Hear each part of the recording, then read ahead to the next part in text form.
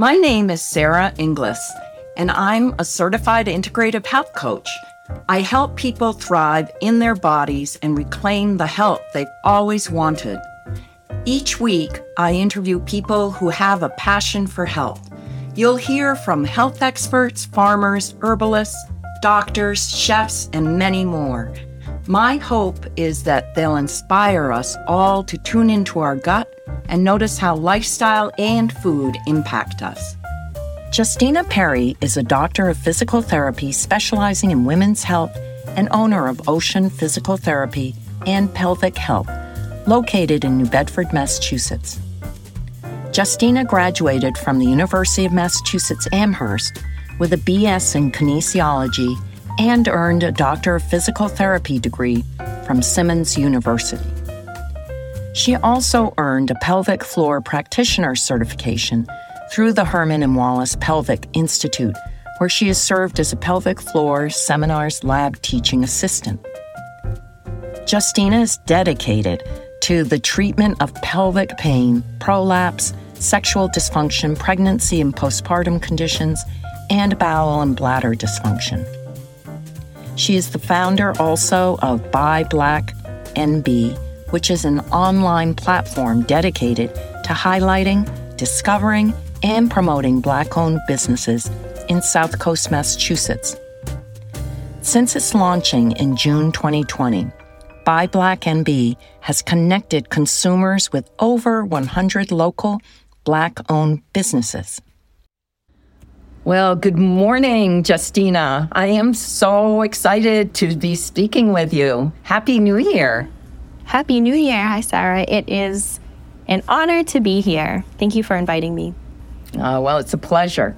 I just want to dive in first with a basic question. I'm sure it's a very basic question for you, but it's not so basic for me, who's not really intimately familiar with your work with the pelvic floor. So what is meant by pelvic floor health? And does it only pertain to women? I will start by answering your first question because that's a great, I think we'll get a kind of a lay of the land and kind of start with the anatomy. And we get a picture of what part of the body we'll be talking about today. So when we say pelvic floor, the pelvic floor muscles sit at the base of your pelvis, and they're about the size of your two hands put together, and they sling from your pubic bone in the front back toward your tailbone. They're made up of different layers of muscles. So you have the more superficial layer, which closes off your openings. For women, it's the vagina, urethra, and the anus. And then the deeper layer of muscle, which holds everything up in place and prevents things from falling out. So together, these muscles contract to prevent leakage of urine, gas, and stool. And they relax for urination and sexual pleasure, and they lengthen for babies and bowel movements. So very important functions. And just like other muscles, other skeletal muscles in your body, like your biceps, your hamstrings, you can train them.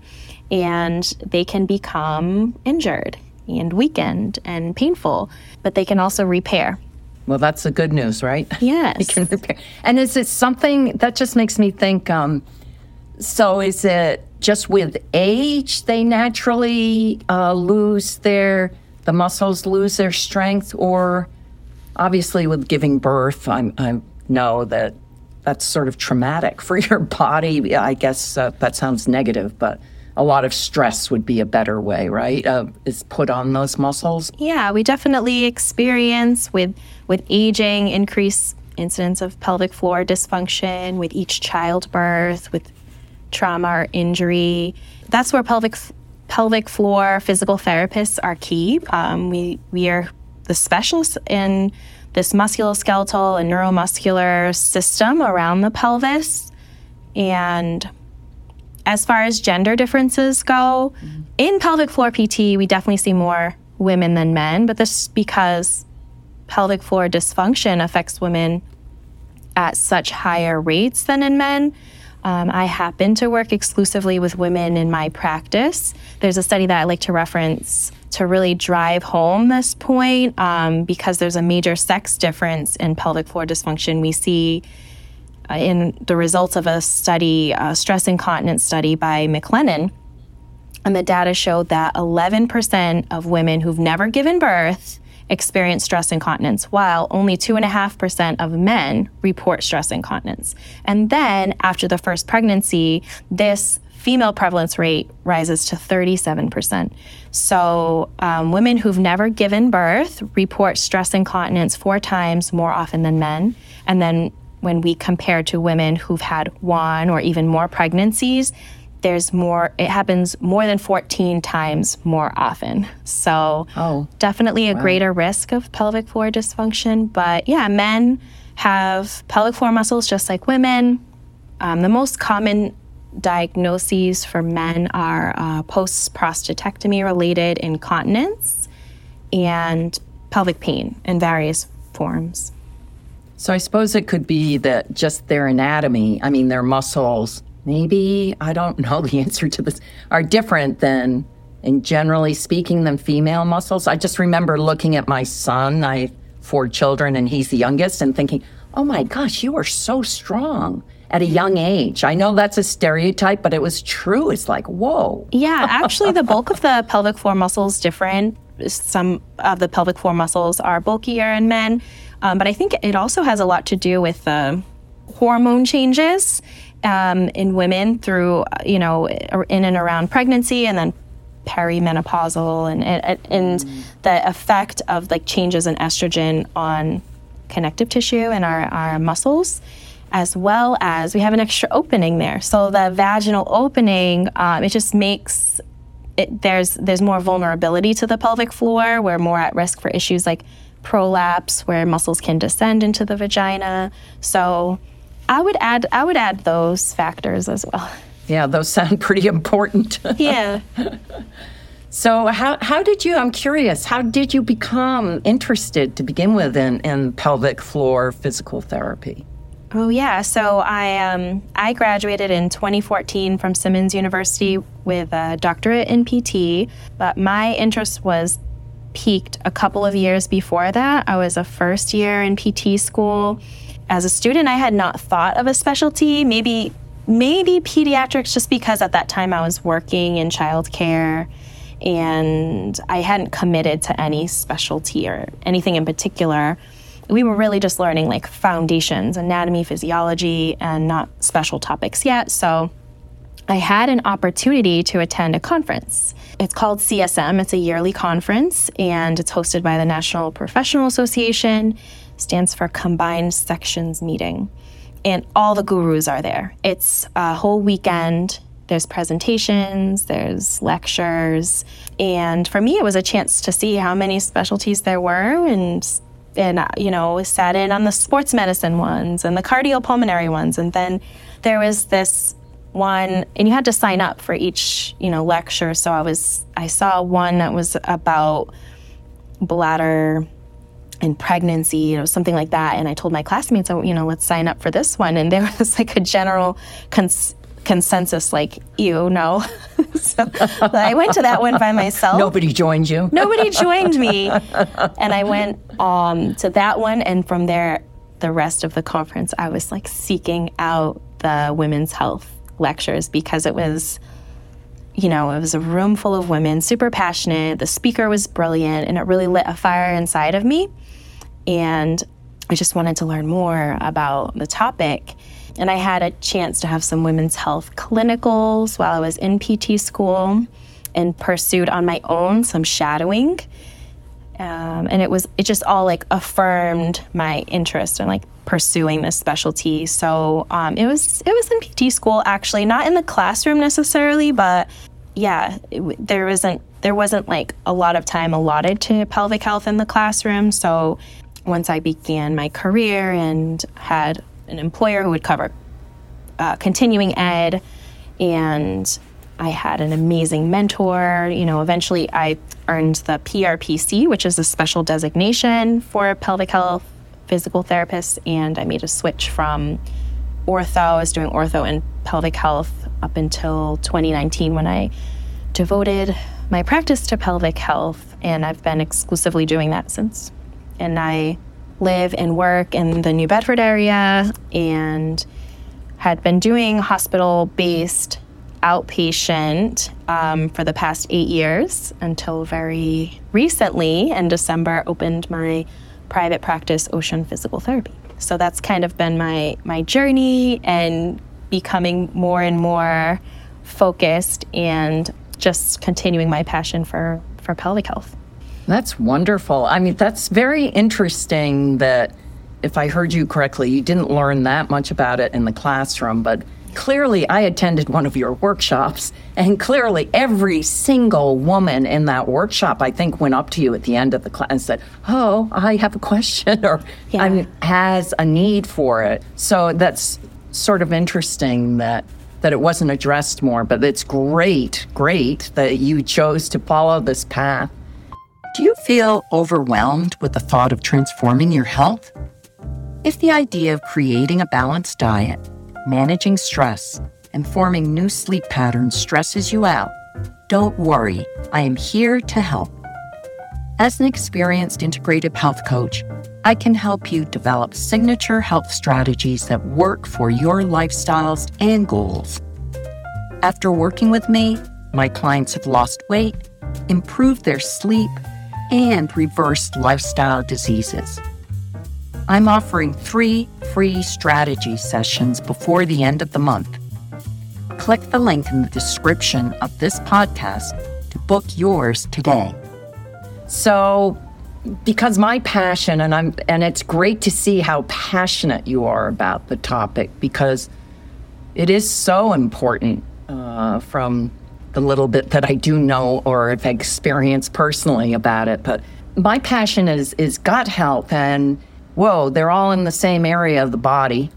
and I have many clients who suffer from irregularity with their bowel movements, or sometimes leakage, or they're, obviously interconnected. So what is the relationship between pelvic floor, maybe this isn't the right question to be asking, but pelvic floor dysfunction and gut health? Yeah, no, that's a really good question, because people come all the time for that, specifically constipation or incontinence, like fecal incontinence, but it's not always how it goes. Sometimes bowel issues, they're not the primary reason that somebody comes in, but as we're screening and doing an intake, it comes up like, yeah, that is a problem that I have, and maybe hadn't discussed it before, hadn't been asked in that way.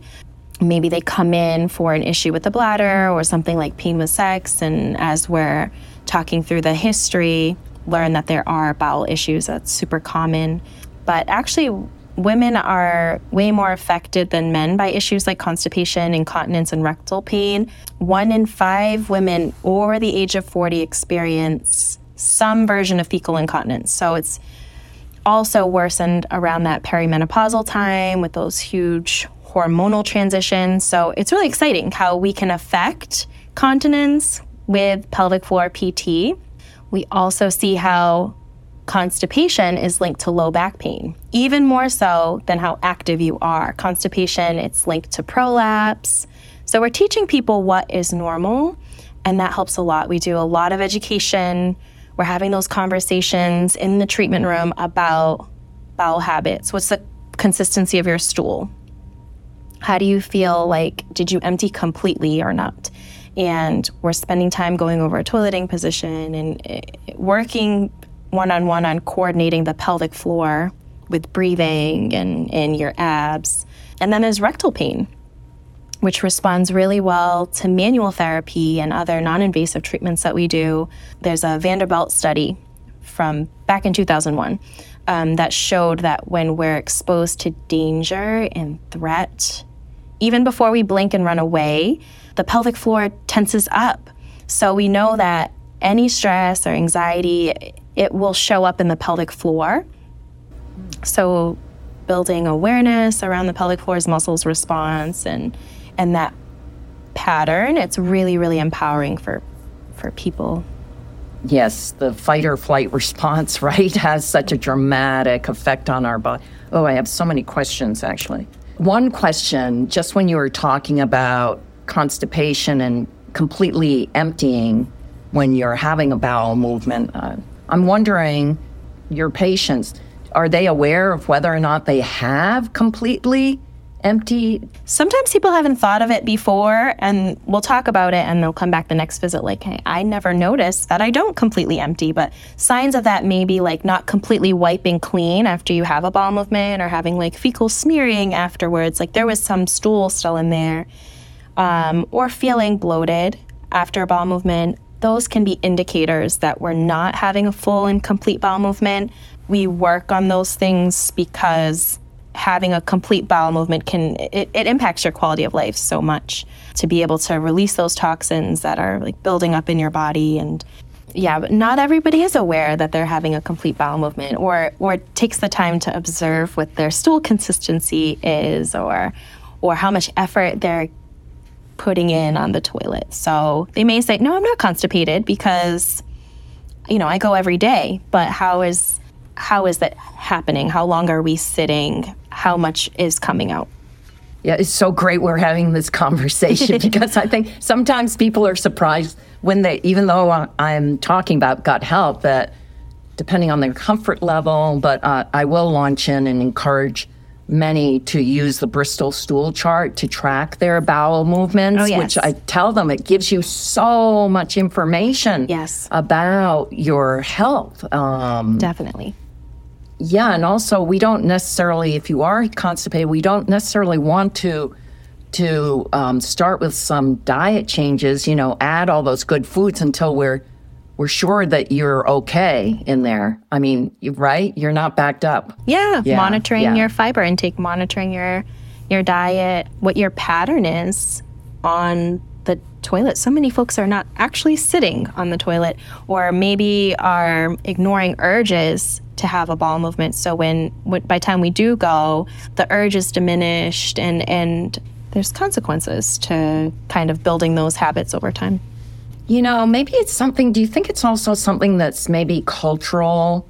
Sure. To the United States? I was very fortunate. I lived in Asia for a while, and there, of course, it's squat. I mean, it's such a perfect, and which I'd gone camping before, so I sort of knew that, but doing it like that on a daily basis, I thought, whoa, this is so much easier on my body. This really is the natural position to eliminate, and how we've made ourselves really comfortable with the toilets. And even the Japanese, they created like the ultimate luxurious toilet, with heated seats and everything, which is sort of ironic. But I think borrowing some of those Eastern culture, we spend some time doing belly massage, and I know that's borrowed from Eastern cultures, but how we can kind of stimulate digestion. And the toilets in the US are getting higher and higher, and we do that for handicap access and for mobility issues. Not everyone can get in a really low squat because of the cultural differences, and we don't spend a lot of time in those positions. Absolutely, I agree. Let me also go back to another thing that you said about hormonal changes. So, especially for females, so that affects the muscles in their pelvic floor? Sure. De-estrogenized tissue can become atrophied, weakened, and lose blood flow and circulation. So as estrogen is depleted, and it will show up in different skeletal muscles in our body. It's not exclusive to the pelvic floor. Our muscles become weaker.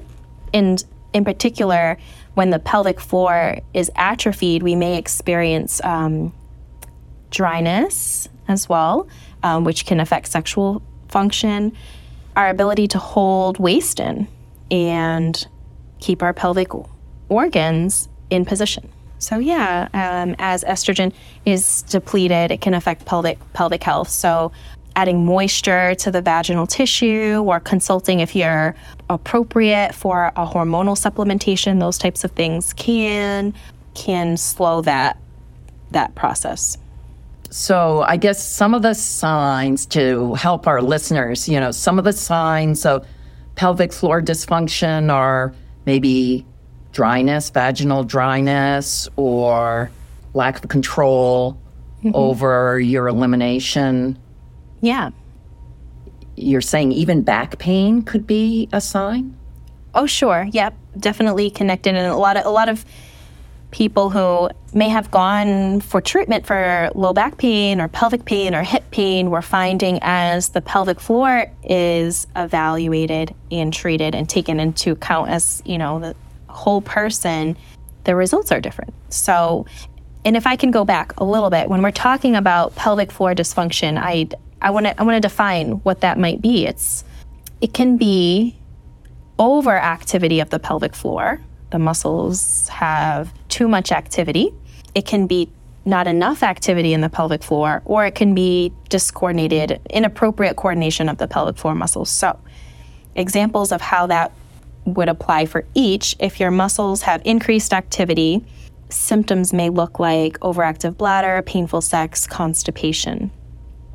If your muscles have lower activity, you may experience issues with incontinence or pelvic organ prolapse, organs falling out.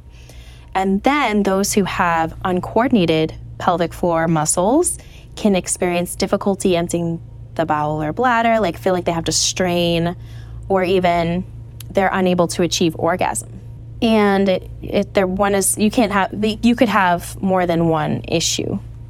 But more often we're seeing this after childbirth, after surgeries like hysterectomy, definitely more presence of this with obesity, but throughout the lifespan, right? So we have people who have pelvic floor dysfunction and maybe it's not showing up until pregnancy or later in life addressing it, but yeah, throughout a woman's lifespan, there can be different points where these problems arise. Cancer treatment, Wow. Yeah, chemotherapy. Yeah. Do you find this information helpful? Is there a certain topic you'd like us to cover? Leave us a comment and review about what you'd like to hear. So it just sounds like lots of times you might have, I remember being surprised, but then not surprised. I've had some issues with my hips, and I thought, actually, I think this is more my pelvic floor. Sure. Yeah. Yeah, the lack of strength. Yeah. Oh, that's so great to know. Because then I'm guessing you empower your patients with exercises possibly, or Yeah. So doing if your we own can magic on them. Yeah. If we can identify, let's say, which hip muscle is involved, like if we're talking about the muscle obturator internus, which shares attachments with the hip and the pelvic floor, we may address that by first working on stretching and flexibility before, doing lots of Kegels and strengthening that muscle. So if we're finding spasm or tension over that overactivity in the pelvic floor, we would hold off on doing lots of Kegels and strengthening that muscle until we can help it to achieve like that normal resting tone. In addition to, using stretches or strengthening exercises, did diet and lifestyle play a role in improving or creating health in your pelvic floor? Absolutely. Yeah, absolutely. The goal of physical therapy is, as you said, to empower people to take what they're learning here and incorporate it into their life long term. So these are exercises, lifestyle modifications that can help with the health and wellness of the pelvic floor for years. And then sometimes people need like a tune-up, and maybe they had an illness or something, that new symptoms that are presenting, and we kind of revisit and review what the homework is and kind of update that. The more you talk, Justina, it seems like I was taught by my OBGYN to do Kegel exercises after I gave birth. But it seems like it should be a topic of conversation that when you have your yearly checkup, that they should be asking a woman about, so you're aware of, maybe I could use some, you're often referred to, let's say, for things that were going on with my hip, to a physical therapist who deals with hips or people who've had a hip replacement or whatever, right? But are internists aware? I mean, do you get referrals from internists? Yes, I would say locally there are some real strong supporters of pelvic floor PT, and then there are some medical providers that don't put a lot of stock in it, that, but the evidence is there. It's a gold standard for stress incontinence, for small prolapses, and it can help people to prevent or defer surgery, avoid medications. So I would say we do have some common referrers, local providers, urologists, GYNs, and primary care physicians. But I think having that conversation with your provider, and if it's not being recommended for you and you have pelvic floor symptoms, then I would encourage everyone to have that conversation. It's also very underserved. There aren't a lot of pelvic floor physical therapists throughout the country, but in our region. So that could be a reason why the referrals aren't happening from everyone. But yeah, definitely looking to change that, and I'm passionate about spreading the word that there's hope. Yeah, because it's something that affects your daily life if you're experiencing stress or problems in that area. Yes. Gee. I was going to ask you, what do you want women to know about pelvic health? But is there something else you want to add? Because I just think this is such powerful information to share. Yes, definitely. I want women to know that there are so many ways that you can live better by having a pelvic health PT as part of your care team. I want people to know that they're not alone. A study by Nygard et al. Found that a quarter of women in the U.S. have at least one pelvic floor dysfunction, and that was in women below the age of 80, because we know it goes up with age. So while I understand that there can be embarrassment about these conditions, there's good news that there's conservative management, and it can help your quality of life. So if it's affecting you, like you're afraid to travel or go too far from the bathroom, if you are avoiding intimacy or spending lots of money on padding, or not exercising because of bladder or bowel issues or pelvic pain, I want women to know that a healthy pelvic floor can be part of your fitness and wellness goal, and you'll likely see how these symptoms can improve. I think that's a very gentle way of making people want to walk through your door, thinking of it. Come on in. Because it is a fitness and wellness goal, you know? I mean, they're muscles, just like going to the gym. This is just a different kind of gym. Absolutely. Absolutely. So I'm wondering, before I ask you this last question, if people want more information, because I know we've just touched the tip of the iceberg here with this short conversation, and they want to learn more about the work that you do, where should they go? Well, they could definitely check out our website, oceanpt.com, to learn more about our services, booking appointments, which you can do conveniently online. Sign up for our newsletter. We only send it out quarterly. It's nothing too much, but just sharing tips and education. We are Ocean PT on Instagram and Facebook. So I would check us out there. I also have free phone consults. So 15-minute phone call if you want to, run things by a pelvic health physical therapist. That could be a good way to start. Oh, that's a great way to start, I think, for people who just want to dip their toe in the waters of what's possible, or just to get them thinking, oh, that's a wonderful, wonderful offer. And I know that, because I attended one of them, that you have a workshop coming up, right? The end of January?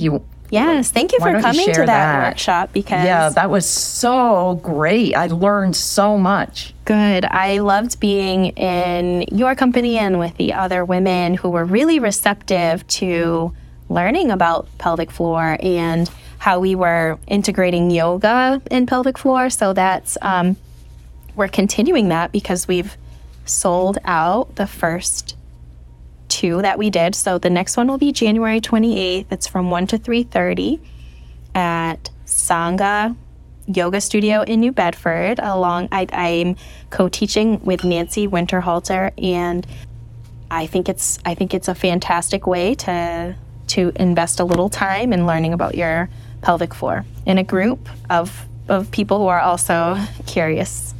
So if you could go back 20 years, what health advice would you give to your younger self? So that would mean I'd be 14. Yep. You're so young. And smart. Thank you. Wise. I really believe that connecting with your younger self is a process, and I'm on this journey. It's ongoing. I've done actually a lot of inner child work over the last year, so I'll kind of speak to that a bit, because I do think around this age is kind of when I begin to suppress a lot of my own magic and uniqueness. And so for me, I would encourage myself to build a relationship with a therapist sooner. And I started psychotherapy a handful of times in my life, starting as a teenager and through my 20s, after different traumas in my life. But it was never more than 2 or 3 visits. I'm not sure why, if it wasn't a good fit, or if they didn't recommend that I continue much longer. So, but I think that would have been really helpful to start that healing journey sooner. And it wasn't until recently that I built a relationship with a therapist who I feel seen and been able to continue longer than a couple of visits. But yeah, I think, as I'm reading right now, finally reading the Body Keeps Score, and it talks about how your nervous system's response and, making the connection to even like relationships that we have and how that affects our well-being. So I'm enjoying reading that, and how it really does a good job of tying in our muscles and all of our systems and how we trap that stress inside. So, I talk about that because I had really great influences, and my mom's a nurse, and we went to all of our appointments, all the preventative care, all of the vaccines, and all of the I got really good sex education advice. So I'm grateful for that. I think my traditional understanding and I've continued those habits of keeping all of my dental appointments and preventative maintenance and things like that. And so I feel like I might have missed some lessons in the importance of kind of that mental health. And so I would go back and encourage my younger self to find a therapist that I could continue longer term with. So that would be my advice. Oh, well, that's great. Thank you so much for being so authentic and sharing that. I really appreciate that, Justina. I see, with gut health, so much of, your emotional health is so intricately tied in to your gut health. Absolutely. Which is intricately connected to your overall well-being. Yeah, that's just, it's all interconnected, right? It's all integrated. Yes, Sarah, I'm finding that personally and, applying what I've learned, but also personally in my journey too. Well, I've enjoyed very much speaking with you. Thank you. And I look forward to following up with you too.